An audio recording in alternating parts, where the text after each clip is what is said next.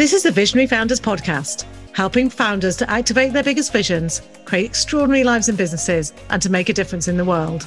I'm Lisa Mitchell, and I'll be sharing everything you need to lay the foundations and growth to create a legacy. In this show, you'll learn the practical and profound changes to making yourself and your business to have the impact you desire, because you are a visionary founder. Welcome to this episode. And today we're going to be talking about why inner work brings outer success. So this is, again, a subject that I am really passionate about because I've seen it play out so much with all my clients, but also in my own personal life. And I don't think I've said this before on this podcast, but actually I wanted to say that, the journey that I go on with my clients is one that I've experienced myself. And I think that's really important to be an authentic founder. So I also go through this journey of building a business, of going through my own kind of inner work and working through the things that are holding me back and constantly up leveling and getting to a point of saying, oh gosh, okay, that now there's something in the way. So I think this inner journey, this being on this path as a visionary founder, you have to do the inner work because that's kind of what it's all about. And I've said before to people that I think being a visionary founder and even just being an entrepreneur is the biggest personal development journey that you will ever go on because your stuff is going to come up, right? Your business isn't a logical thing. It's an extension of you. It's your passion. It's part of your mission in life, right? And as such, your stuff will come up. And I know when I first started my business, I realized that it was so much harder to go out and talk about my business than it was to be a representative of somebody else. I felt like I was literally bearing my soul when I was talking about myself, which, sounds a bit crazy, but you'll probably resonate with this if you're also a visionary founder or an entrepreneur. So I've been working with founders, leaders in businesses, entrepreneurs, big organizations for the past, must be nearly 15 years. And what makes the difference every time is when I can get into the deeper inner work with them. And, it's interesting because I came from a business background. I worked in marketing for 12, 13 years before I became a coach and before I discovered this whole world of energy and consciousness. And I used to do a mix of kind of business strategy, mentoring stuff, particularly with people who worked in marketing, which is where I came from, with the inner piece. But now I know where my passion lies and I know what makes the difference. So for me, it's always been about the transformation. It's always been about creating that life-changing impact on people. And I know that it's doing the inner work that is where that happens. And I love that moment when someone realizes something, when you get that pause in the conversation where somebody goes, oh my goodness, I get it. That it just fires me up, makes me emotional, makes me so grateful to do the work that I do. So when I've got stuck in my business, sometimes I've kind of thought, I need some help. I need to figure this out. By the way, figuring it out is never a good place to be. It basically means you're disconnected. I'll talk about that another time. But I've had people who will try and help me on the strategy and the tactics and marketing funnels and all of that stuff that we get exposed to a lot, particularly if you're around social media. And I've watched people run big group programs in that space too. And I can see the people that succeed at those things and I can see the people who don't.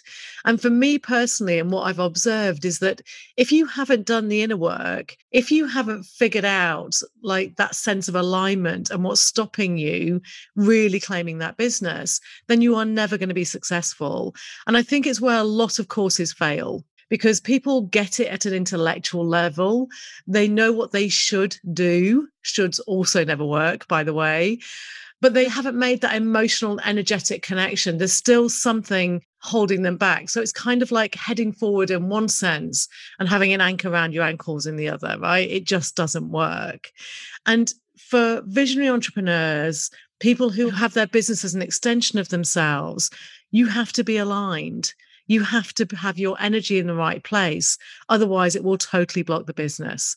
So it's not actually about working on the business per se, because my experience is that most people know what they should be doing and they know the things that will take them forward. It's actually the work on ourselves that makes the difference. So people don't always make this connection. And I have a real bugbear here of the piece I work in and the training, the development, the coaching, all of those things that people call them soft skills. And that drives me crazy. I wish I could change that because there is nothing soft about doing your own inner work on yourself. Quite the opposite.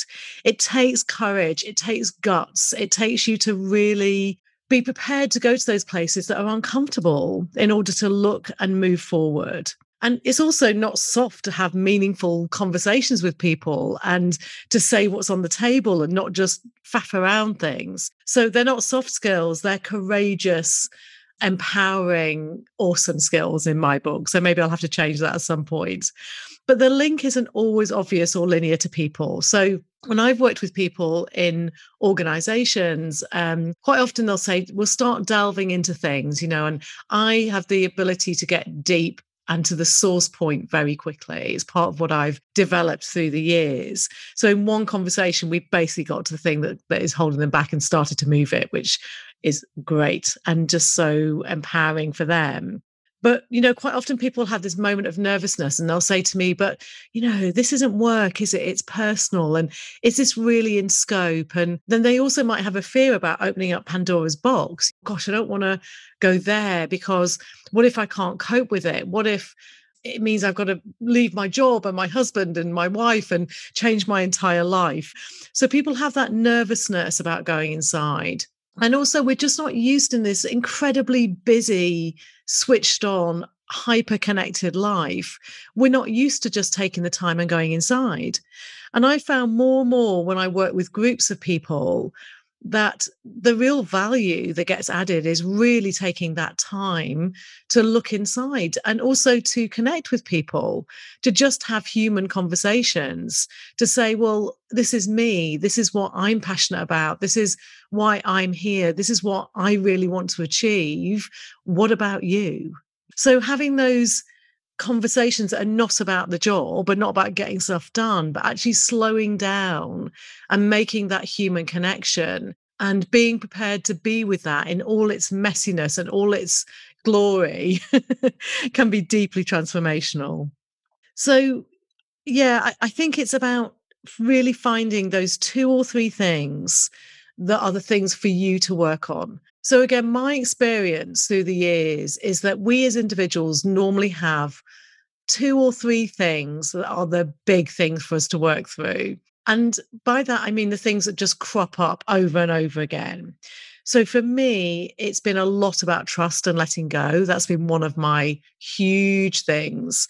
And it's like uncovering the kind of layers of an onion. So I deal with that at one level and then I evolve myself in my life and then I have to deal with it at a whole other level, right? So, and I used to sort of feel frustrated about that. I used to feel like, oh God, I'm back here doing this blinking trust thing again. Whereas now I feel like actually I'm just working at another level, another level, another level. The other thing for me was about letting go. In letting go was kind of letting go of this hard work gene. Oh my goodness, that has been a big one for me. That the only way to be successful is to work hard and work all the hours God sends. I have finally cracked that one. You may also have that one. If you're listening, you may be nodding your head. It's a big cultural one and societal one, as well as something individually. And also for me, there was something about not feeling good enough. And again, I know where that comes from. I know where that comes from in my background. And that goes right back to my childhood. So again, don't be surprised if there's stuff that comes from your childhood, because a lot of the things that we get stuck with are things that we took on board when we were probably pre-7 years old. And it can feel weird to go back to that time, think, really, I'm going back there? But we formed those connections. We formed those kind of neural connections in our brains. We got rewarded for certain behaviors. And so when you're doing this inner work, quite often it goes back that far. And I want to make a distinction here because I'm not a therapist. I don't deal with things at that kind of therapeutic level. The way I work is more shifting what's kind of in the DNA that's got stuck in your body somewhere in a kind of somatic way, I guess, working with the body and also working energetically to clear things. So I'll talk about more about that process in other episodes. But I just want to say, people think, oh, you can't go into childhood unless you're a therapist. I don't believe that's true. I think there's a way of holding it into the present and the future. And if you ignore it, actually, you're ignoring the possibility to create change. So I thought I'd give you some examples of situations I've worked with where the inner work has really created that outer success. Because, sometimes hearing practical examples can land this in. You may already be listening to this and thinking, oh, yeah, I know there's some stuff that's just holding me back from being the most brilliant person I can be, the best leader I can be, being there for my business and my organization in the way that I can be. And, there's probably another level of yourself that you haven't even nearly claimed yet, because we're also often looking at ourselves from the perspective of knowing ourselves, right? And looking from that limited perspective. So again, when I talk about connection, I talk about energy and I talk about connecting to a bigger field of potential, I'm talking about connecting to something that's beyond who you are right now. And for me, it's about connecting to that biggest energetic consciousness self, I guess, and also clearing out some of the interference and crap that we've taken on through the years. So one example is someone I work with who I knew in two organizations, and she'd had like a really bad relationship with her male boss in both. And we talked about it and we talked about where that came from and all of those things. And it was really when we got down to the source of it, and again, I'm about working at the source, not symptom. It was really about the relationship she had with the male dynamic. And that would have been created through her childhood. I won't go into details of that. But what happened, interestingly, was I sort of joked with her and said, look, you can either deal with what sits underneath, or you can just have terrible male bosses for the rest of your life. Which do you want? So you can guess what she chose. This is me, straight talking, Lisa. So we worked on this dynamic, this male dynamic, and basically her kind of claiming her power back around that masculine energy. And interestingly, and this is one of my favorite stories ever, well, I didn't talk to her for a while. And when I talked to her again, not only had that relationship with her boss completely shifted, but she basically met the love of her life and was getting married, which totally was not in her life plan at all. So the other thing I want to say is when you do the deep inner work and you really shift something, you will see the implications and the ramifications across all areas of your life. It's not just going to be work that shifts, it's actually everything across the whole of your life. So that's also awesome to know and incredible to witness for me, because I truly do see shifts in people's personal relationships, in their relationships with their kids, in how they live their life in general, in the balance. And I often say I work life first and work second. So the first thing I'll ask anyone who wants to work with me is, okay, tell me what you want. Tell me what you desire. Tell me what you want your life to look like. And then let's work from there.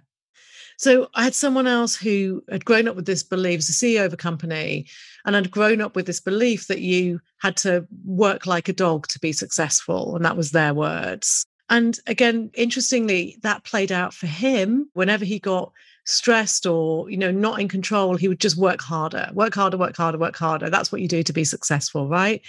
And you can guess what happens then. And again, you'll see this dynamic play out for yourself and others, that you just end up burnt out and you actually lose your visionary essence because you can't connect to it anymore. You're too tired and burnt out and in the doing. And also what's interesting, as I've said before, is if you've got something going on for you internally, you will also see that played out across your business.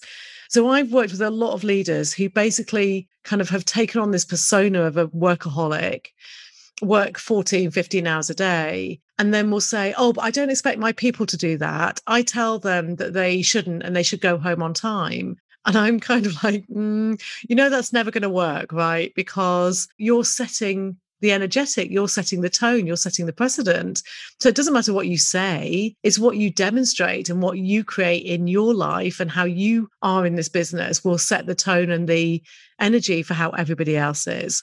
So again, interestingly, once this client of mine shifted this dynamic, they are actually now working maybe, sometimes 4 or 5 hours a day, working out, spending time by the pool. They don't live in the UK.